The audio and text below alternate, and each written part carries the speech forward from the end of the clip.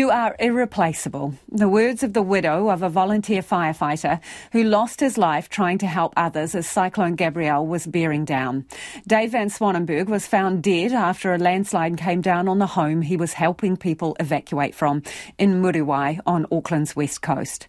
Today, hundreds of family and friends paid tribute to the veterinarian, husband, father and friend. Our reporter Finn Blackwell and camera operator Marika Habazi were there. Car after car pulled up to Parihoa Farm to pay their respects. A community in mourning, bonded by grief. Hundreds gathered in Muriwai today to celebrate the life of Dave Van Swanenberg. His wife, Amy, told mourners her husband didn't like drama and would have been shocked to find himself the focus of so much attention. And as such, I know you would selflessly want to help your community support each other and grieve, despite typically being a private man. So we have gathered here not only to mourn you, my incredible husband, but also hold each other in the wake of learning how to live in the face of our battle-scarred little town with our lives turned upside down. He and fellow fireman Craig Stevens were attending a call-out on the 13th of February during Cyclone Gabrielle. He was trapped in the house after another property collapsed on top of it. Craig Stevens suffered critical injuries in the tragedy and later died in hospital.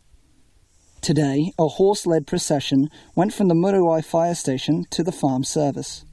Chairman of the United Fire Brigades Association, Peter Dunn, was in attendance. It reinforces the dedication and commitment that community volunteers like him have demonstrated, and I guess it will inspire future firefighters to honour his memory, and that's appropriate. Residents also came to pay their respects for the man who gave his life helping others.